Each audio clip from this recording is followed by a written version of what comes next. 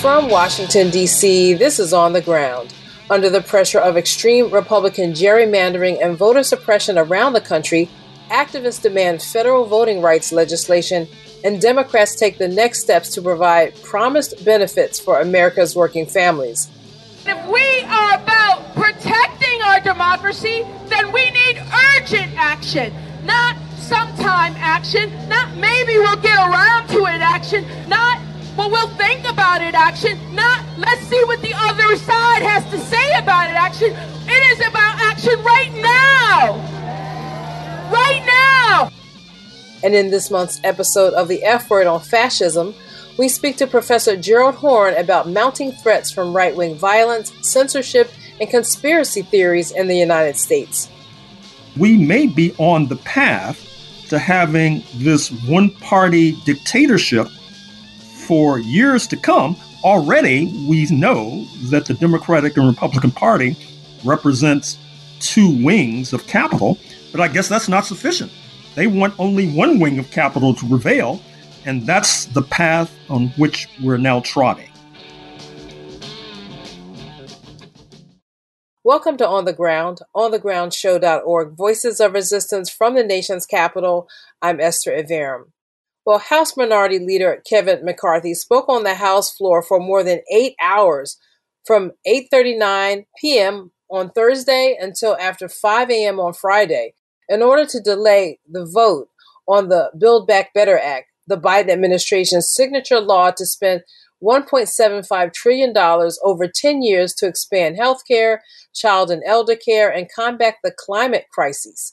Both House Speaker Nancy Pelosi and Progressive Caucus Chair Pramila Jayapal expressed confidence to reporters on Thursday that there were enough votes in the House to pass the law, though portions of it still may face opposition in the Senate from right-wing Democratic members Joe Manchin and Kyrsten Sinema. While there was much wrangling over this social spending bill, assessments or scoring from the Congressional Budget Office, assurances that it will not hurt the nation's budget or spur inflation, Senator Bernie Sanders took to the Senate floor on Thursday to point out that there are not such requirements for the $778 billion annual military budget, which will be nearly $8 trillion over 10 years, more than 4 times the size of the Build Back Better Act.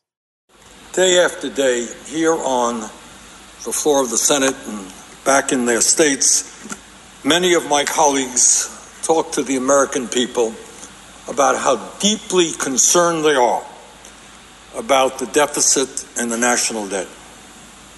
They tell us that we just don't have enough money to expand Medicare, to cover dental care for seniors, to cover hearing aids, to cover eyeglasses. We just don't have enough money to do what every other major country on earth does, and that is guaranteed paid family and medical leave. At a time when hundreds of thousands of bright young people are unable to afford a higher education and millions are struggling with student debt, my colleagues tell us that we just don't have enough money to provide 2 years of free tuition at community colleges. When we have over 500,000 Americans sleeping out on the streets, including a few blocks away from the nation's capital, we just don't have enough money to build the low-income and affordable housing this country needs. And at a time when the scientists are telling us that we face an existential threat in terms of climate change, we are told that we just don't have enough money to transform our energy system away from fossil fuel and create a planet that will be healthy and habitable for our kids and future generations. Just don't have enough money. Yet today, the U.S. Senate will begin consideration of an annual defense budget that cost $778 billion. $778 billion for 1 year. and that is $37 billion more than President Trump's last defense budget, and $25 billion more than what President Biden requested. And by the way, all of this money is going to an agency, the Department of Defense, that continues to have massive cost overruns year after year, wasting enormous amounts of money, and is the only major governmental agency in the federal government not to successfully complete an independent audit. Now, isn't it remarkable how even as we end the longest war in our nation's history, the war in Afghanistan, concerns about the deficit and the national debt seem to melt away under the influence of the military-industrial complex. Sanders added that this nearly $8 trillion in spending does not include another $2 trillion passed in legislation for what he called corporate welfare to supposedly compete with China.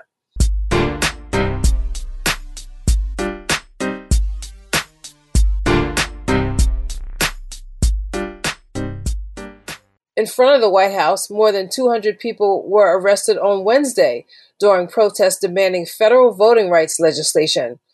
A new New York Times analysis estimates that Republican state legislatures across the country have gerrymandered state voting districts in such an extreme way that they are already poised to flip at least 5 districts to Republican from Democrat for the 2022 and 2024 elections. Several female pastors were among the first to speak.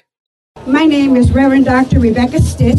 All right. I'm the pastor of St. Peter's African Methodist Episcopal Zion Church, located in Cleveland, Ohio. I came out here because I am sick and tired of being sick and tired. They knew what John Lewis has done.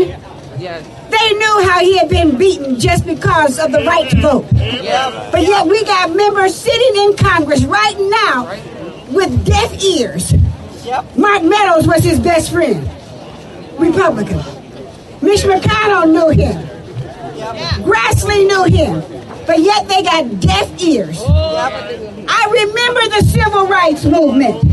I remember what folk went through. And it's a shame that we've got to come here and do it all over again 50 years later. So I want you all to shout with your highest voices that we will vote. We will vote. We want our vote. We want our vote. We want our right to vote. We want our right to vote.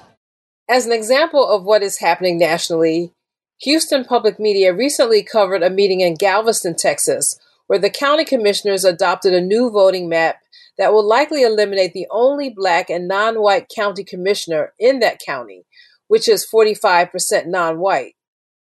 More on voter suppression later in the show on the F word on fascism with Professor Gerald Horne. Demonstrators also rallied at the White House on Thursday to continue the demand that Biden keep his promise to the immigrant community to provide a pathway to citizenship for millions of undocumented workers in the United States. This is an organizer for the TPS Alliance, an organization representing families living under temporary protected status. She spoke before 3 large wooden crosses with 2 men in mock crucifixion. I think it is so important that we should all be understanding what's going on at our borders, what's going on with migrants being detained, and what is going on when we're talking about the denial of vaccinations to these people. We're talking about you can go to your local CVS pharmacy right now, fill out a paper and get vaccinated, right? And we're talking about the denial of these human rights. We have the privilege to be vaccinated, and we have children dying who cannot get vaccinated because they are being denied their rights. In D.C., students at Howard University ended their nearly 5-week protest with an undisclosed agreement that they said met their demands for safer, healthy, and more affordable housing, as well as more transparency from the university's administration. The protesters held a press conference Monday, and Channing Hill is one of the student leaders who spoke. We spent 33 days challenging the Howard University administration. We spent 33 days saying that not only did our lives matter, that our voices matter, and our concerns matter. We spent 33 days affirming and fighting for the first-class housing that Reverend Jesse Jackson said we were entitled to. We came, we saw, we declared, and we won. We won for Howard students.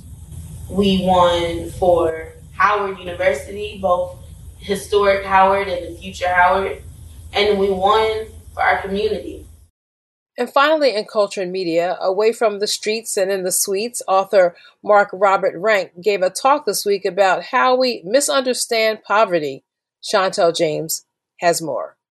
The American Humanist Center for Education hosted author Mark Robert Rank for a conversation debunking common poverty myths.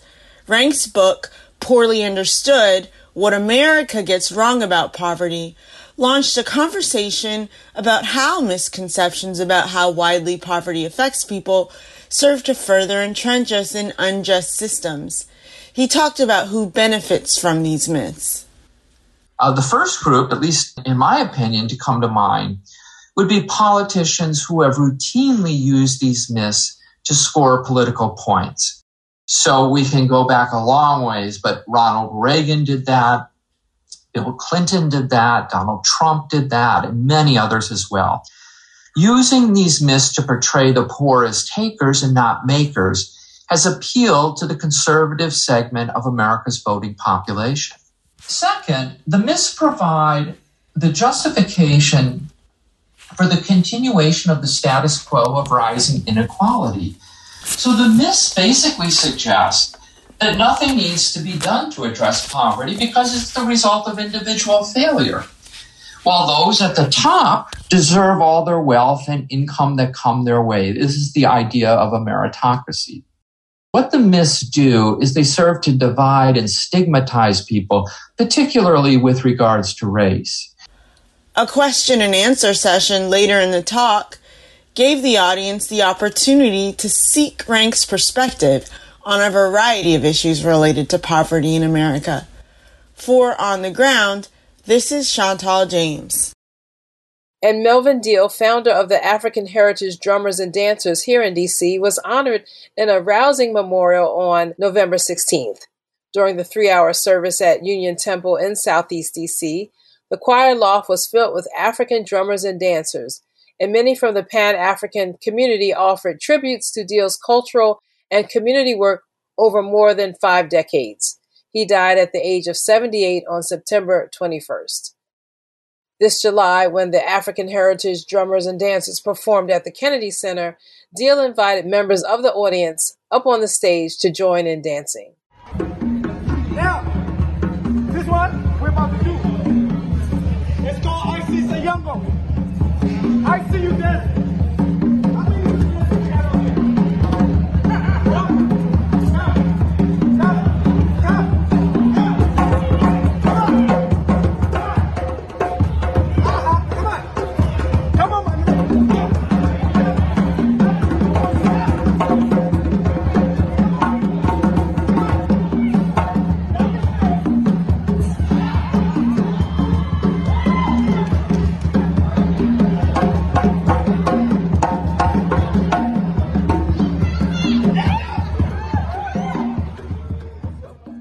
And those are headlines and happenings. Stay with us.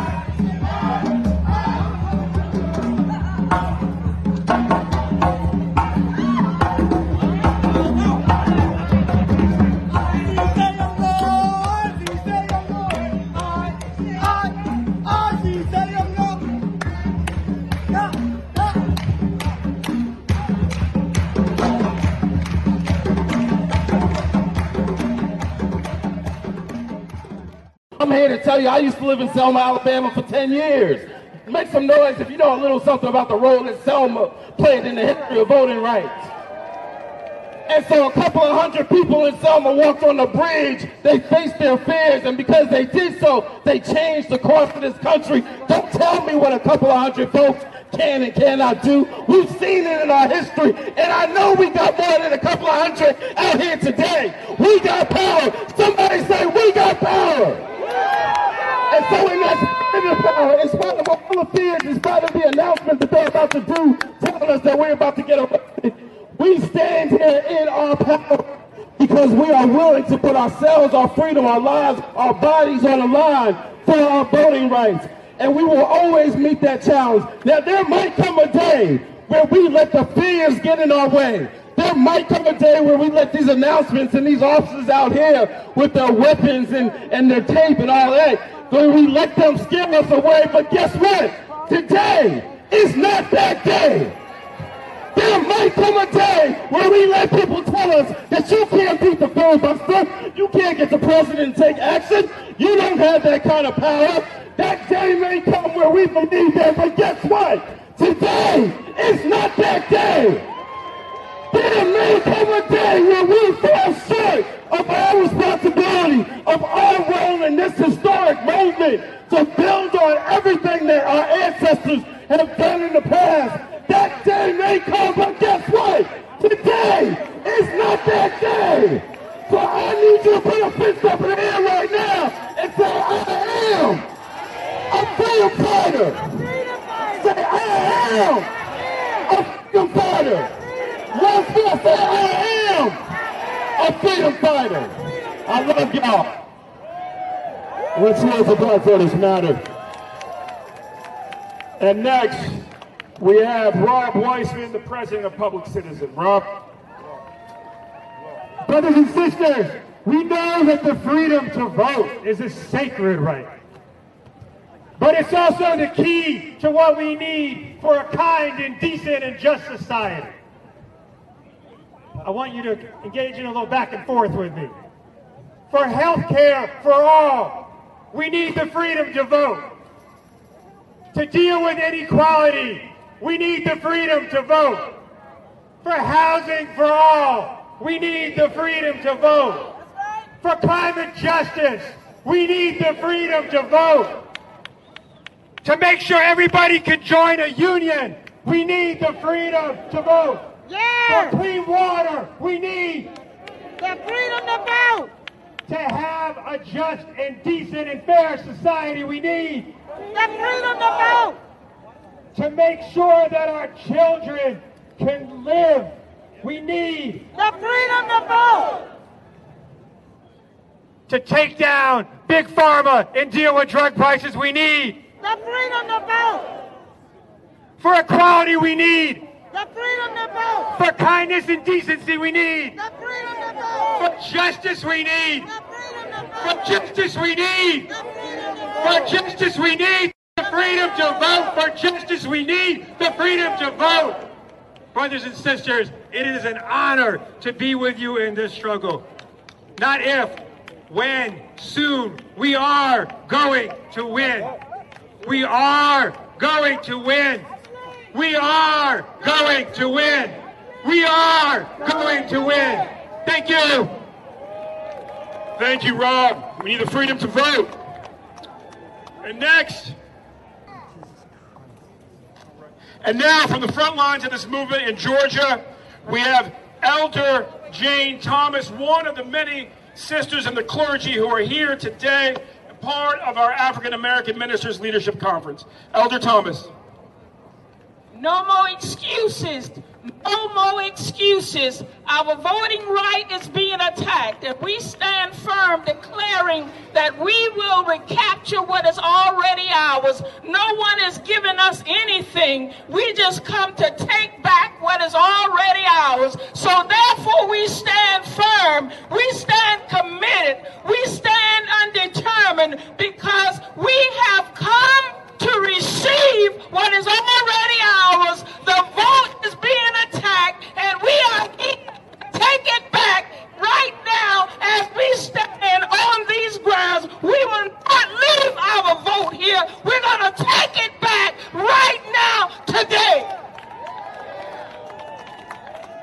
Thank you, Elder Thomas.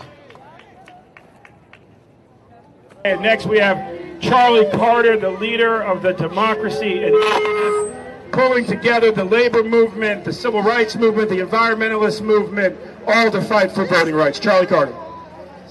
Thank you. Thank you, everybody, for coming out here today. We started coming out here in August, and here we are 3 months later, and there's been no movement. But it also occurred to me today that it's about a year ago, at this time, we started seeing the newest wave of voter suppression laws come out of the states in response to the November 2020 election. We are almost a year later, and there has been no movement on voting rights. That's not right. It's been 6 months since Before the People Act was passed. We came out and warned our leaders that this was an important time back then, 6 months ago, that we needed them to take immediate, urgent action to protect the right to vote. That ain't right. We came out here a couple months ago, and the Freedom to Vote Act was filibustered. And we came out here, we stood outside the White House, and we said, President Biden, this is your Lyndon Johnson moment. Use your office to protect our democracy. As Bishop William Barber said, this is not a black issue. It's not a brown issue. It's not a young issue. It's an America issue, because voting rights is the cornerstone of a democracy. And if we are about protecting our democracy, then we need urgent action, not sometime action, not maybe we'll get around to it action, not well, we'll think about it action, not let's see what the other side has to say about it action. It is about action right now. Right now, we have declared war in a shorter time to protect our democracy. What is it if we are not at war for our democracy right now, when people's rights to vote, their most fundamental right, is being stripped away systematically in an organized, well-funded way? We cannot wait. There's no more excuses. President Biden, if you don't know the way to the White House, there's 100 people out here risking arrest that are willing to show you the way. Come outside, walk down to the Capitol the same way you did for the bipartisan infrastructure bill, because there is no more bipartisan issue than the right to vote in America. Voting rights now. That was Charlie Carter of Democracy Initiative, Elder Jane Thomas of Atlanta, Rob Weissman of Public Citizen, and Cliff Albright of Black Voters Matter, speaking Wednesday, November 17, 2021 at the White House, as 200 people were arrested while protesting for federal legislation to beat back rampant gerrymandering and other voter suppression laws being passed around the country by Republicans. This is On the Ground. Stay with us. We refuse to be what you wanted us to be. We are what we are. That's the way it's going to be. If you don't know, you can't educate us for no equal opportunity. Talking about my freedom, people, freedom and liberty. Yeah, we've been shouting on the wine press much too long.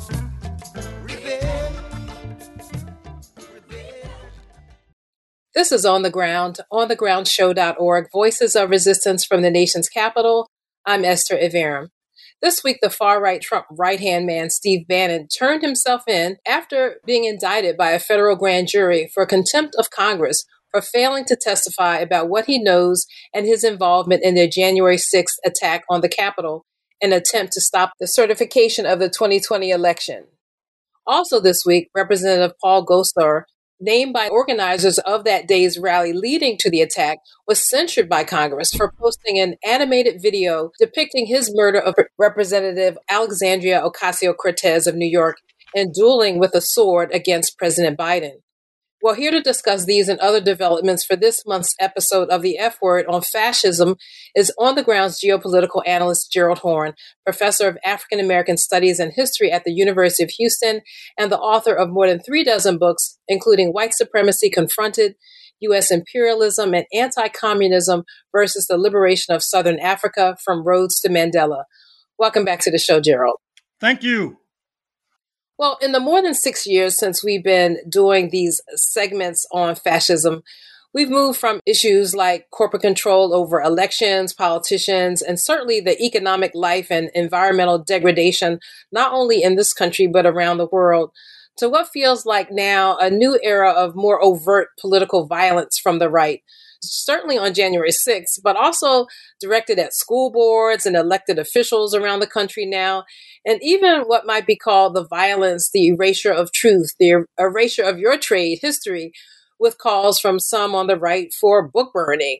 But we'll get to that eventually. But I want to just start with your top line take on the U.S. and fascism right now in this country for an update on the F word. Well, it's quite perilous. It's quite dangerous. Recall that a few days ago we discussed the elections and we pointed to the gubernatorial race in Virginia, where so-called critical race theory became a campaign issue, where a novel by Toni Morrison, the late Nobel laureate, beloved, became an issue.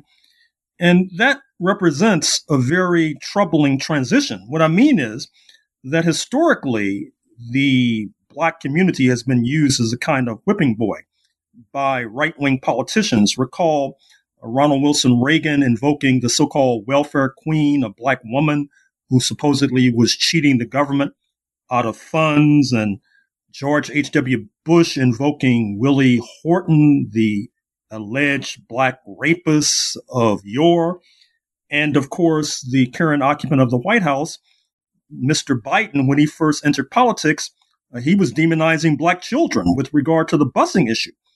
And so I think it's an interesting devolution that we move from the Black woman to the Black male alleged rapist to Black children to now Black intellectuals.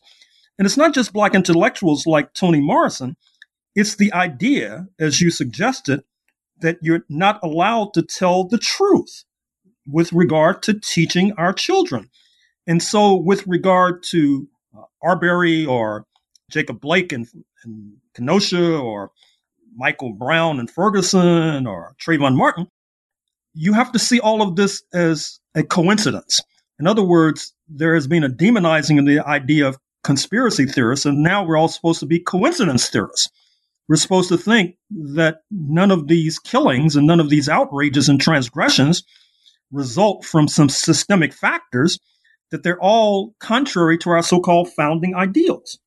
But I'm afraid to say that it's even worse than that, because if you followed the elections a few days ago, you might have noticed the rise and the election of these so-called constitutional sheriffs who take upon themselves the right in their minds to decide what's legal and what's not. The right-wing Supreme Court is not enough for them. They're going to decide on their own. In the LA County Sheriff's Office, you have, as we speak, basically gangs who make a specialty of terrorizing a Black and brown youth. You also made reference to, or at least suggested, that the Republican Party increasingly is feeling that it has the right to use violence, be it at a school board meeting, be it with regard to poll workers, which is causing many poll workers to retire prematurely, and if you know anything about U.S. history, you'll recognize that this is wholly consistent with U.S. history. The historian Joanne Freeman wrote a book a few years ago called The Field of Blood, the Violence in Congress and the Road to the Civil War, where she talked about all the violence that was inflicted upon congresspersons in the run-up to the U.S. Civil War, which makes what Congressman Paul Gosar of Arizona has done with regard to anime and AOC and Joseph Biden seem tame by comparison. All of our audience is familiar with the bloody history of political assassinations in this country, from Martin Luther King to Malcolm X to the Kennedy brothers to Abraham Lincoln to William McKinley, attempts on the life of both Franklin Delano Roosevelt and Harry S. Truman. And I think that with regard to this F-word segment, one of the points we should continue to stress is that A, it has a mass basis. That is to say, there is a mass basis for fascism in the United States of America, which should not be surprising when you consider that genocide was inflicted in order to, quote, settle, unquote, this country in the first instance. And secondly, there have been certain blunders by our friends on the left. For example, I recall when the socialist camp was decomposing in the late 1980s and early 1990s, the conclusion that was drawn by many who consider themselves to be radical was that the United States had these strong democratic traditions, which is one of the reasons why the United States did not decompose at that particular moment in time, which is shocking when you consider that the Voting Rights Act only came in 1965, and it came after, once again, bloodiness of a horrific nature. And given the history of lynching in this country, it's shocking that radicals would talk about a democratic tradition in this country. But there you are, and here we are, facing the gory and dim prospect of the F word being actualized, I'm afraid. Well, one of the facts that I took away from this week is that the ability of this white base that you're talking about, the white base of the Republican Party, and we need to talk about, like, when do we actually get to call the Republican Party something else? Like, when do we actually get to label them as, like, American Fascist Party? But we can talk about that later. But it seems to me that part of the ability of the white base of the Republican Party and the Republican Party leaders to execute this violence that we're seeing is that they keep telling themselves different stories about it that justify in their minds the right to commit this kind of violence. And we see this in the stories that they tell themselves about why these vigilantes were able to kill Ahmaud Arbery, why the 17-year-old Kyle Rittenhouse was able to kill peaceful protesters out marching in protest of police violence.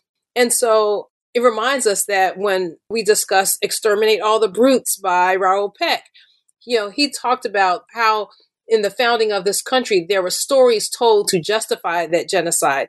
So when I was listening to Paul Gosar on the floor of the House on Wednesday, he told a story, not apologizing for this video, about how this video was really about what he called the illegal aliens coming to the United States. And in addition to all these other issues that he brought up, he wanted to tell us the story that the video was not about violence against Alexandria Ocasio-Cortez, but it was about illegal aliens. And so I just want us to play here a little clip of that as our first example of the stories that people tell themselves. The cartoon directly contributes to the understanding and the discussion of the real-life battle resulting from this administration's open border policies. This body is considering passage of Mr. Biden's reckless, socialist, Marxist $4.9 trillion spending bill that provides $100 billion for amnesty to tens of millions of illegal aliens already in this country. No matter how much the left tries to quiet me, I will continue to speak out against amnesty for illegal aliens. Okay, so could you hear that? Yes, I could. Okay. Well, I think that the Gosar commentary reminds us that those who would seek to implement fascism on these shores are following an ancient playbook a playbook that's grounded in either lies or self-deception, depending upon how you look at it. That is to say, how can anyone in their right mind speak of Joseph R. Biden as seeking to implement a socialist agenda? This is a lie, or perhaps it's self-deception. But this is not unusual. If you look at the history of fascism, the very concept of Aryanism, which helped to propel fascism in Eastern and Central Europe in the 1930s, was fundamentally a lie.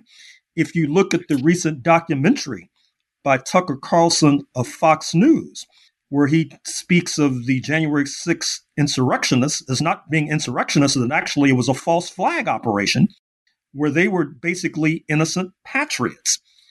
If you look at the history of apartheid, for example, the white rulers convinced themselves that those who were seeking democratic rights were fundamentally terrorists. This was either self-deception, more pointedly, it was a lie. If you look at my previous reference to Ronald Wilson Reagan invoking the so-called welfare queen, the black woman who cheats the U.S. government out of our hard-earned tax dollars, that was a lie, or more charitably, you could say he was engaged in self-deception. Whatever the case, it's very difficult to deal with these narratives that are based upon lies and self-deception. It's so interesting that you mentioned the Tucker Carlson documentary, because it flies in the face of the facts that we already know. And perhaps maybe that's the purpose, to obscure what we already know. The January 6th Select Committee has already determined that there was a very high-level operation that day directed from the highest levels of the White House to basically try to not have the election certified. There were numerous meetings, many urgings to Vice President Mike Pence to not carry forward his ceremonial duty to certify the election.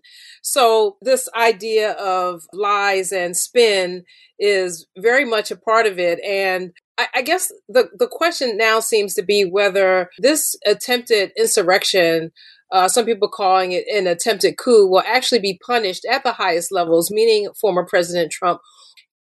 What do you think? Do you think that if they are not fully held accountable for what they try to do, all of his people, all of his minions around him, including Steve Bannon, that this is just basically going to be a practice that they'll use to fully implement their attempt the next time? Well, history tells us that failed coups oftentimes lead to successful coups. And I would add the footnote that this is particularly the case when the perpetrators are not punished. That means they're fundamentally incentivized to try it again and to try it again until they're successful. And then we already see, as we speak, that the coup plotters, including Mr. Trump and his advisor, Steve Bannon, are trying to run out the clock. As they see it, there will be a new Congress being sworn in by January 2023. This Benny Thompson committee will be basically defunct, along with, if they're lucky, Congresswoman Liz Cheney of Wyoming as well, who's just been basically rebuffed and repudiated by her Wyoming Republican Party. And that means that we may be on the path to having this one-party dictatorship for years to come. Already, we know that the Democratic and Republican Party represents two wings of capital, but I guess that's not sufficient. They want only one wing of capital to prevail, and that's the path on which we're now trotting. Well, I wanted to talk about that a little bit because just this week, we have, two pretty big demonstrations around voting rights. And one of the things that's going to almost ensure that we just have this one party rule is the fact that the Democrats, though they have controlled the White House, the House, and the Senate, they have failed to pass voting rights protections for their own base. The For the People Act included a provision to outlaw partisan gerrymandering, for example. And we know that already, since the last census was counted, Republican lawmakers in several states have already further gerrymandered their districts in their states. And a report was released basically saying that just based on gerrymandering alone, that the Republicans are set to retake the House, and that these patterns of gerrymandering will ensure Republican control of the House for the next decade. And so the Democrats' failure to pass this legislation that's really in their own self-interest is really pretty suicidal, it seems. And they've also failed to make good on many of the promises around reining in racist police terror, to respect the rights of immigrants, provide a path to citizenship, all these things that really galvanized the electorate in what seemed like a last gasp attempt to get the Democrats to show that they could be accountable to the majority of the people in this country, get back to their supposed, allegiance to the working class. It's just looking very bleak on a lot of different levels, in addition to what you were just talking about in terms of the willingness of the right and the far right to use violence in this moment. Well, we all know that the Democratic Party is heterogeneous. It includes folks on the left, such as Cori Bush of St. Louis and AOC of Queens. It goes all the way to the right with Manchin and Sinema. And even there, you have to draw a distinction, because Manchin comes from a state, West Virginia, that Trump won by 40 points. Sinema comes from Arizona, where she ran against Martha McSally, a Republican, and won by a similar margin as her colleague, Democratic Senator Mark Kelly, who also ran against Martha McSally, yet he has not been posturing like Sinema. And I think that there is a fear amongst the Democratic Party leadership that if they make a carve-out and weaken the filibuster with regard to voting rights, it'll come back to bite them. For example, they made a carve-out with regard to weaken the filibuster with regard to high court judges, and that helped to give us Brett Kavanaugh, for example. So ultimately, my point of view is that it comes back, I'm afraid to say, to this electorate, the white right, which is grounded in settler colonialism, which was a class collaborationist project from day one, involving collaboration between the 1% and the 99% of European ancestry. And that is the stumbling block that we have not been able to overcome. And I'm speaking to you from the state of Texas, where voter suppression has been made into a high art, and it's unclear how we're going to be able to reverse that. On that note, we're going to take a brief break, and we'll be right back. This is On the Ground. Stay with us.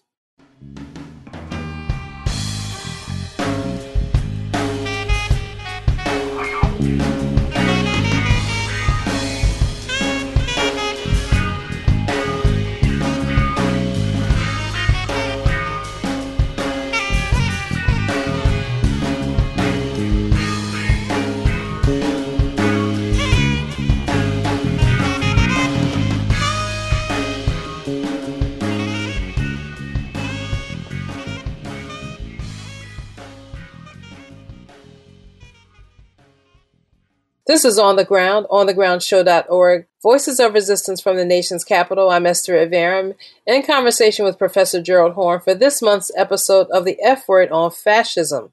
And Gerald, it's really hard to know how this base of the Republican Party will turn away from this march toward fascism as long as Donald Trump is the head of the party. There was also news from him this week because apparently back in March, he gave an interview to ABC News where he basically defended the people who were chanting "Hang Mike Pence" during the January 6th insurrection. So let's hear that, and then I'll get your comments. Were you worried about him during that siege? Were you worried about his safety? No, I thought he was well protected, and I had heard that he was in good shape. Mm-hmm. No, because I had heard he was in very good shape. But no. You heard those chants. That was terrible. I mean, it was, he could have. Well, the people were very angry. They were saying, "Hang Mike Pence." Because it's common sense, John. It's common sense that you're supposed to protect. How can you, if you know a vote is fraudulent, right? Yeah. How can you pass on a fraudulent vote to Congress? All right, so that's Trump talking to ABC this year. And we're talking about lies, and we're talking about the right's ability to not only lie, but to continually to whip up this base that you're talking about with lies. And what is your thoughts on the impact of right-wing media in this process? Well, obviously, they're the orchestrators, although it seems to me that they're appealing to an audience who wants to hear the lies that they're peddling. For example, many of us are not seduced by Fox News. We recognize that it's right-wing spin and propaganda. Others who consume it on a daily basis obviously are not convinced. And then, of course, there's One American News, which makes Fox News seem like a version of Pacifica. So certainly this right-wing media is a problem. And what happens is that their tropes and their ideas oftentimes infiltrate and infect the centrist media, the newspapers, Washington Post, New York Times. Of course, if you're going to be less charitable, you would not say that they're being infiltrated. You're saying that they're equally culpable. But in any case, it's obviously rather difficult in this country for people who are working jobs and having families to raise to try to sift the truth out of the many lies that they're now being fed. Well, also, there's so much about fascist right-wing violence that is coming to a head in the news this week. Also going on right now is the civil trial of the white supremacists who attacked and killed anti-racist protesters in Charlottesville in 2017. And I know you remember our conversations during that time. And it sounds like that trial has turned into a full-blown Nazi performance art. But perhaps the biggest impact of right-wing media is in fueling conspiracy theories. This week, far-right show host Alex Jones, was just found guilty of defamation because of the lies he broadcast, claiming that the Sandy Hook massacre of 20 school children and 6 adults in Newtown, Connecticut in 2012 did not happen. He was saying this constantly on his show. And he was claiming that the parents and people in the community on TV were actors. And so this conspiracy led to years of harassment and death threats against already grieving families. So that happened. And of course, the big lie about the 2020 election, which is accepted by like 70% of those identifying themselves as Republicans, is the major big lie or conspiracy theory, circulating in the country right now. I don't know if you saw this video, a far-right Turning Point USA event last month in Idaho, an event which, by the way, was about, quote unquote, exposing critical race theory. A man in the audience asked when it will be okay to start killing people. And this is a short clip of that. At this point, we're living under corporate and medical fascism. This is tyranny. When do we get to use the guns? No, and I'm not, that's not a joke. I'm not saying it like that. I mean, literally, where's the line? How many elections are they going to steal before we kill these people? So that was an unidentified man speaking at this last month in a crowd whipped up by Charlie Kirk of Turning Point USA, who, by the way, is a paid Newsweek contributor. So I say all that and present all that to ask you about the connections in history, between fascism and conspiracy theories, fringe groups, and cults. And I ask you, as you sit in Texas, where, members of QAnon have been gathering to await the return or resurrection of JFK Jr., who was killed in a plane crash more than a decade ago, or more than 2 decades ago. But they believe that he is alive and well and will help reinstate Donald Trump as president. Well, as is well known, there has been a close historic connection, not only between the occult and the rise of fascism, particularly in Italy and especially Germany in the 1930s. Indeed, there are documentaries that you can find on Netflix about this subject, including the occult history of the Third Reich. And also, it's important to note that their descendants here in North America have taken a similar turn, particularly with this fascination, which is mostly fabricated, of so-called Norse mythology, that is to say, the mythology that grows out of Northern Europe. And it's also important to note that there has been a close connection historically between organized religion, particularly the Catholic Church, and the rise of fascism, particularly in Mussolini's Italy in the 1920s, and indeed with regard to German fascism in the 1930s. Now, we of the United States should not be shocked or surprised by the fact that the right wing globally, not least in North America, has descended into mythology.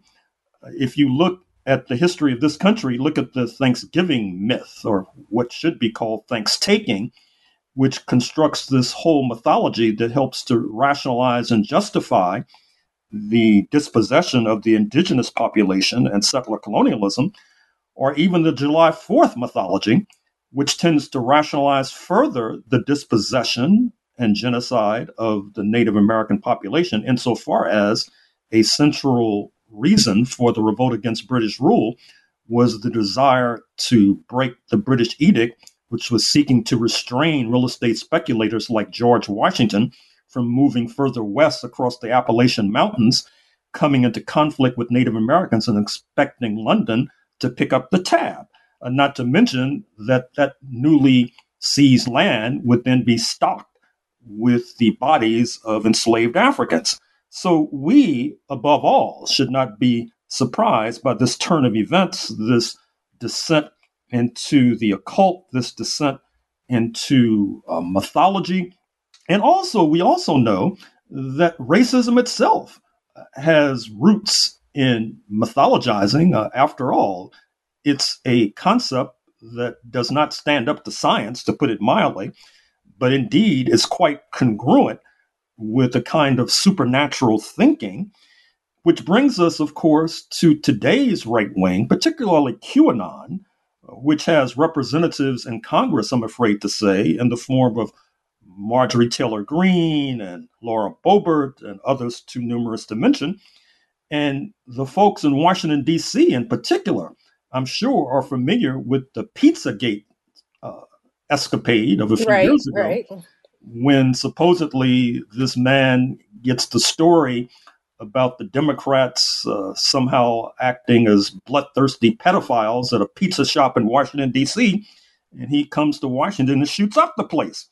So what's even more remarkable is that as the right wing descends into these various conspiracy theories, like the JFK theory that you mentioned with regard to Texas, they're making it virtually illegal with these laws seeking to repudiate critical race theory. They're making it virtually illegal to speak about racism in systemic terms. That is to say, we're supposed to believe, as noted, that Sandra Bland and Jacob Blake and Michael Brown and Trayvon Martin, all of this is coincidence. So in other words, they become conspiracy theorists and they expect us to be coincidence theorists. Right.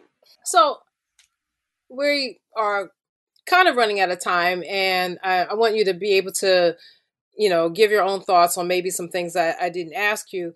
But when I think about the example in Germany, for example, I've been thinking about the fact that given a choice, it's obvious that the ruling class in this country, the corporate class, these big corporations that always want socialism for, what do you call it?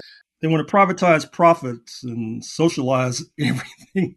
Right. Like socialize income in terms of all the tremendous amount of money they received ever since the 2008 crash, the types of free money that only corporations and banks could get.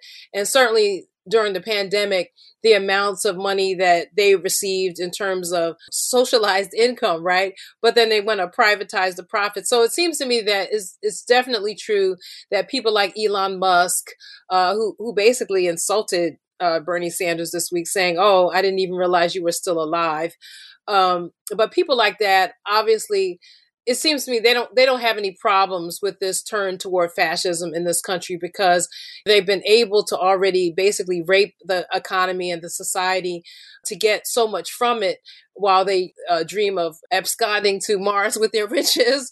And they definitely don't want to have to see a socialist society rise because the people will demand that we have what we've earned, what we've worked for, that we built this country.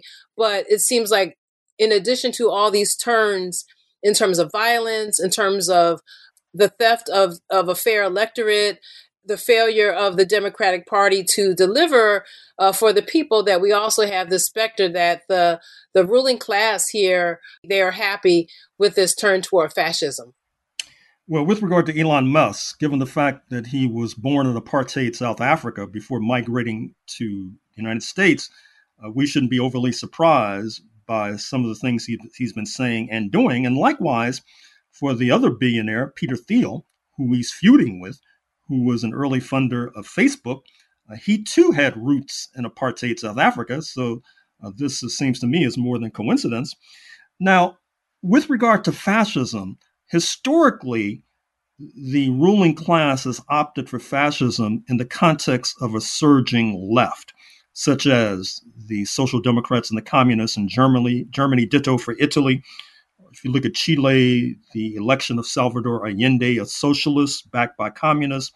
South Africa, for example, where you had the ANC in alliance with the South African Communist Party. Now, that does not mean that fascism always follows a prearranged route, but it is useful to note in that context that as far as I can tell, there's no surging left-wing party in the United States that's trying to claim power, but that only makes this march towards fascism that we now espy even more troubling and complicated. Well, I've been speaking with our geopolitical analyst, Gerald Horne, professor of history and African American studies at the University of Houston, and the author of more than 36 books, including, as I mentioned, White Supremacy Confronted, U.S. Imperialism and Anti-Communism versus the Liberation of Southern Africa, from Rhodes to Mandela. Thank you for joining me today, Gerald. Thank you. And that's it for today's show. This is On the Ground, onthegroundshow.org, Voices of Resistance from the Nation's Capital. Special thanks to Chantel James, Ben Zenovich, and Professor Gerald Horne for their contributions to today's show.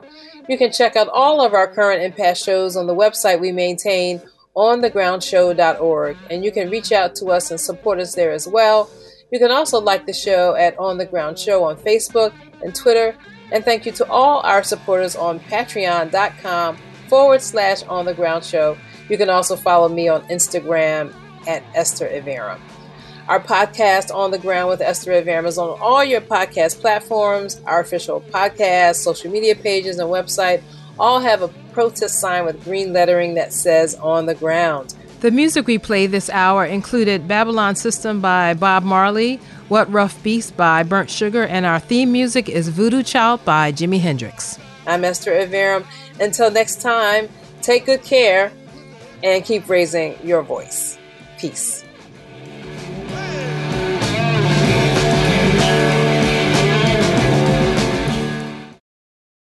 Please let me borrow your ear for a few more seconds and ask you to support On the Ground in our year-end fund drive. You can go to patreon.com/On the Ground Show, and we post all of our shows there and also some exclusive content. And, you know, they have a new once a year function now. So since the smallest gift is $3 a month and they give a 10% discount for an annual gift, you can just make my day for just $33 for the whole year. Isn't that something? So for just $33, you could just make my day. I would love to get more Patreon subscribers. I see some people have thousands of subscribers, and I think maybe because I raise money for Pacifica, people think that I'm raising it for me or that I can get paid by Pacifica, and I'm on a lot of Pacifica stations. But this setup that I've created is something so that I can create compensation for myself and actually continue doing the show, which is very difficult on a volunteer basis with volunteers and just our energy until we burn out, right? So patreon.com, patreon.com. And also you can give on PayPal. Patreon's preferred, so I can get you all the exclusive content, and you can get a link. You get a link right in your email box every week with all the shows. And of course, this is tax deductible if you're doing your year-end giving and you're looking for a charity to donate to. We are a 501c3, and you can donate and take it off on your taxes. So do that, please. Support the show, and I'd appreciate you so much. Oh, and you can also go to the website onthegroundshow.org, and if you click on the donate tab, it will tell you all ways to give. Some people are old-fashioned; they want to send a check. We can do a check. We can do other types of payments as well. All right. Bye. Peace.